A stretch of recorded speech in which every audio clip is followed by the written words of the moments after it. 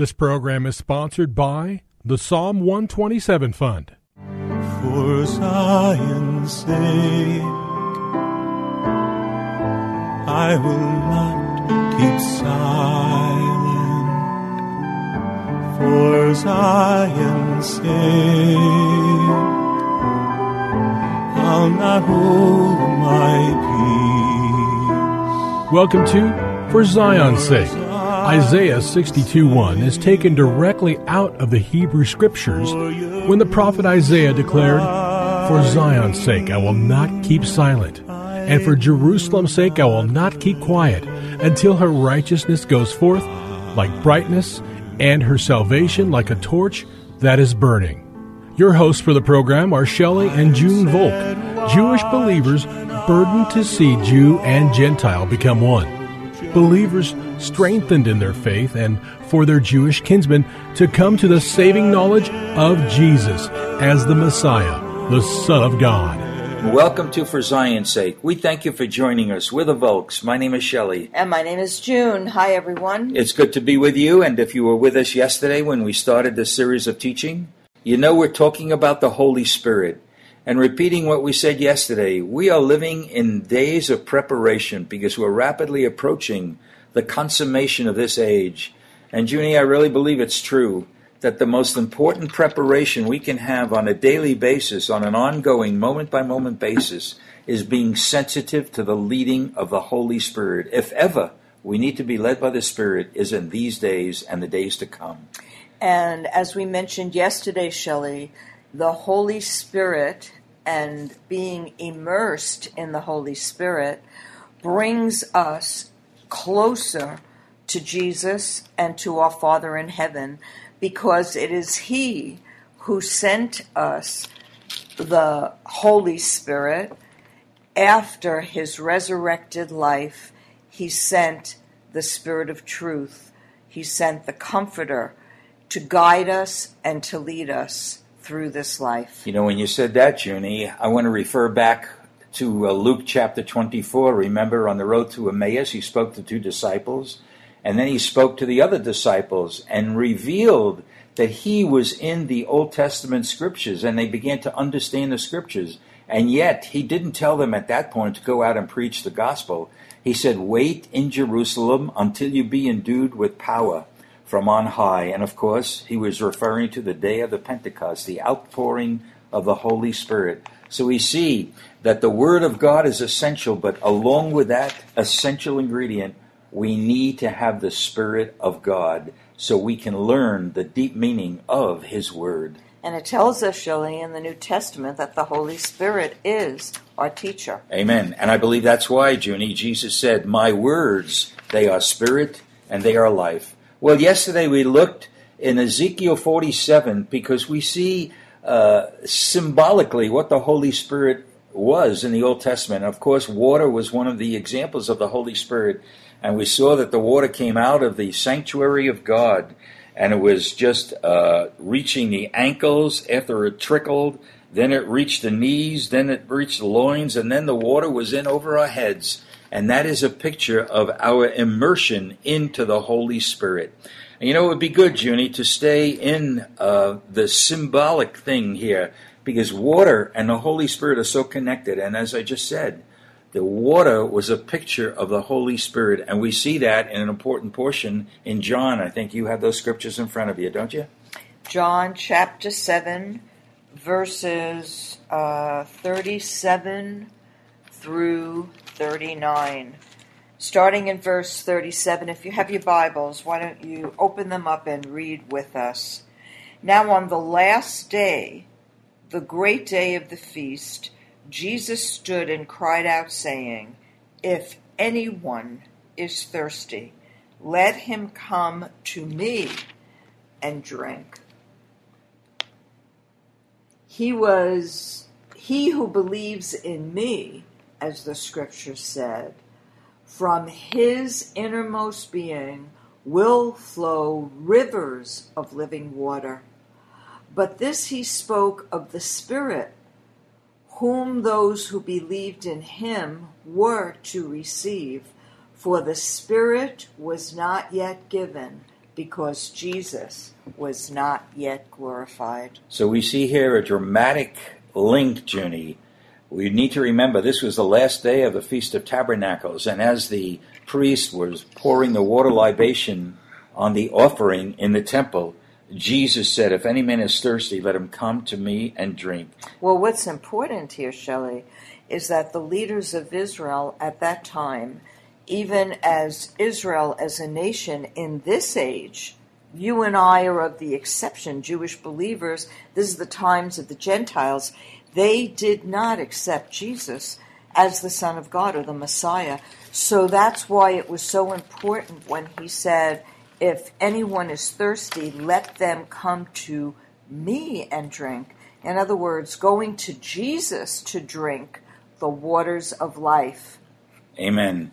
Again, I really believe that Jesus was inspired to say that, Junie, by what Isaiah wrote. If you have your Bibles, turn with us to Isaiah chapter 44, talking about the blessings that were coming to Israel. But Isaiah writes in Isaiah 44, beginning at verse 3, for I will pour out water on the thirsty land. And it's very interesting, Junie. In the Hebrew Bible, it says, for I will pour out water on the thirsty ones. In other words, the water is related to people. Then it says, for I will pour out water on the thirsty ones and streams on the dry ground. And then right after that, in what in Hebrew writing is called a parallelism, and streams on the dry ground. I will pour out my spirit on your offspring and my blessing on your descendants. So we see the connection, the dramatic connection between water in the Old Testament and the Holy Spirit in the New Testament. God was preparing our people to receive his Holy Spirit. And I think what's important here, Shelley, is to really see that to want to be immersed in the Holy Spirit is really to want more of Jesus. That's to right. want more of the Holy One of Israel, the God of the whole earth. Because Jesus said, if anyone is thirsty, let him come to me. And that was his declaration of being deity, of being the God of Israel. So the immersion in the Holy Spirit, or the desire to have the fullness of the Spirit, is truly a desire to be thirsty for more of Jesus. Hallelujah. There's no separation, really. No, you're right on, Junie. I taught you well, didn't I, Junie? Yes, you did. Really. Well, let's go back to the book of Ezekiel, because we look forward as a Jewish couple to the salvation that's coming to Israel. And I think hopefully you're familiar with Ezekiel chapter 37. This is the story about the valley of dry bones. I'd like to begin in verse 4. Okay, this is God speaking to the Son of Man, who is Ezekiel. Again he said to me, prophesy over these bones and say to them, O dry bones, hear the word of the Lord. Thus says the Lord God to these bones, behold, I will cause breath to enter you that you may come to life. And I will put sinews on you, make flesh grow back on you, cover you with skin, and put breath in you that you may come alive, and you will know that I am the Lord. I just want to stop here and say the word for breath, wind, and spirit is the same word in Hebrew, ruach. So when God speaks about the breath, he's talking about the spirit. Verse 7, so I prophesied as I was commanded, and I prophesied there was a noise, and behold, a rattling, and the bones came together, bone to its bone. And I looked, and behold, sinews were on them, and flesh grew, and skin covered them, but there was no breath in them, there was no life in them. Verse 9, then he said to me, prophesy to the breath, prophesy, Son of Man, and say to the breath, thus says the Lord God, come from the four winds, O breath, and breathe on these slain, that they may come to life. So I prophesied as he commanded me, and breath came into them, and they came to life, and stood on their feet, an exceedingly great army. Then he said to me, Son of man, these bones are the whole house of Israel. Behold, they say, our bones are dried up, our hope is perished, we're completely cut off. So we see that this is a prophetic word about the condition of Israel before the return of the Lord, when they're going to cry out and look upon him whom they have pierced. Verse 12, therefore prophesy and say to them, thus says the Lord God, behold, I will open your graves and cause you to come up out of your graves, my people, and I will bring you into the land of Israel. Then you will know that I am the Lord when I have opened your graves and caused you to come up out of the graves, my people. And listen to verse 14, Junie. And I will put my spirit within you, and you will come to life. And I will place you on your own land. Then you will know that I, the Lord, have spoken and done it, declares the Lord. This is yet to happen. This is a prophetic picture in the very end of the days when Paul wrote in Romans 11, and all Israel shall be saved. But here's the key in verse 14. I will put my spirit within you, and you will come to life. Junie, the Holy Spirit is the source of our life. Amen. And that's what we have to see. And that's what we have to, this is such an encouragement to look forward to what's going to happen to our people. And that, of course, will usher in the return of Jesus, and the kingdom of God shall be established right here on this physical earth.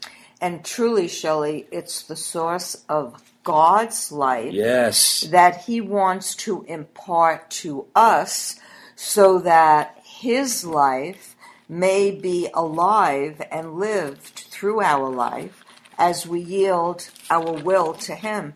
And really, that is what it means to be a Christian, to follow the Lamb whithersoever he goes, that it's his life, it's his yes, will, Lord. It's his words, it's his desire that we have to live his life. Amen. And we yield our will to him and give him our life, because Jesus said, anyone who wants to be my disciple, let him deny himself, take up his cross and follow me. And really, to deny ourselves is not to live our own life. That's right. But to deny ourselves is to allow Christ, or to allow the Messiah, to allow God to have our soul, to have our heart, to have our mind, to have our will, and to live his life in and through us. And truly, Shelley, that is the way the world can be turned upside Amen. down, Let and it be. Revival can come first to us. Amen. As we yield our will. That's good. And then to those who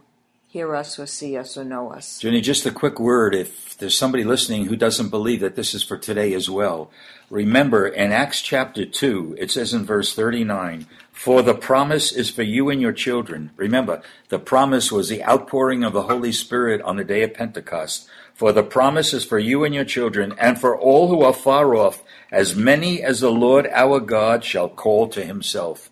If the Lord has called you to himself, this is a necessity. You need to be immersed in the Holy Spirit to give you life and be endued with power to be an effective witness and be prepared for the days that lie immediately ahead. And as a great promise, Shelley, it's for our children and for our children's children, that yes. they too might receive and walk in and believe in Jesus. Hallelujah. And the Spirit of truth, yes. his comforter, that he sent after his resurrection. Hallelujah. Father, we thank you, Lord. You're so good, Lord. You are extravagant to us. Father, you sent your Son, and then you had your Holy Spirit come to abide with us. And Lord, we choose to abide in you, and we choose to live by the Spirit of God, to be moved by the Spirit of God, and to glorify the Spirit. We don't want to frustrate him or antagonize him. We want the Spirit to move in our lives in a mighty way. And we pray this in Yeshua's holy name.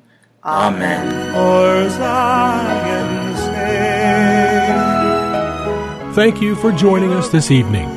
If you would like to get in touch with Shelley and June, you can write to them at P.O. Box 1784, Scottsdale, Arizona 85252. That's P.O. Box 1784, Scottsdale, Arizona 85252.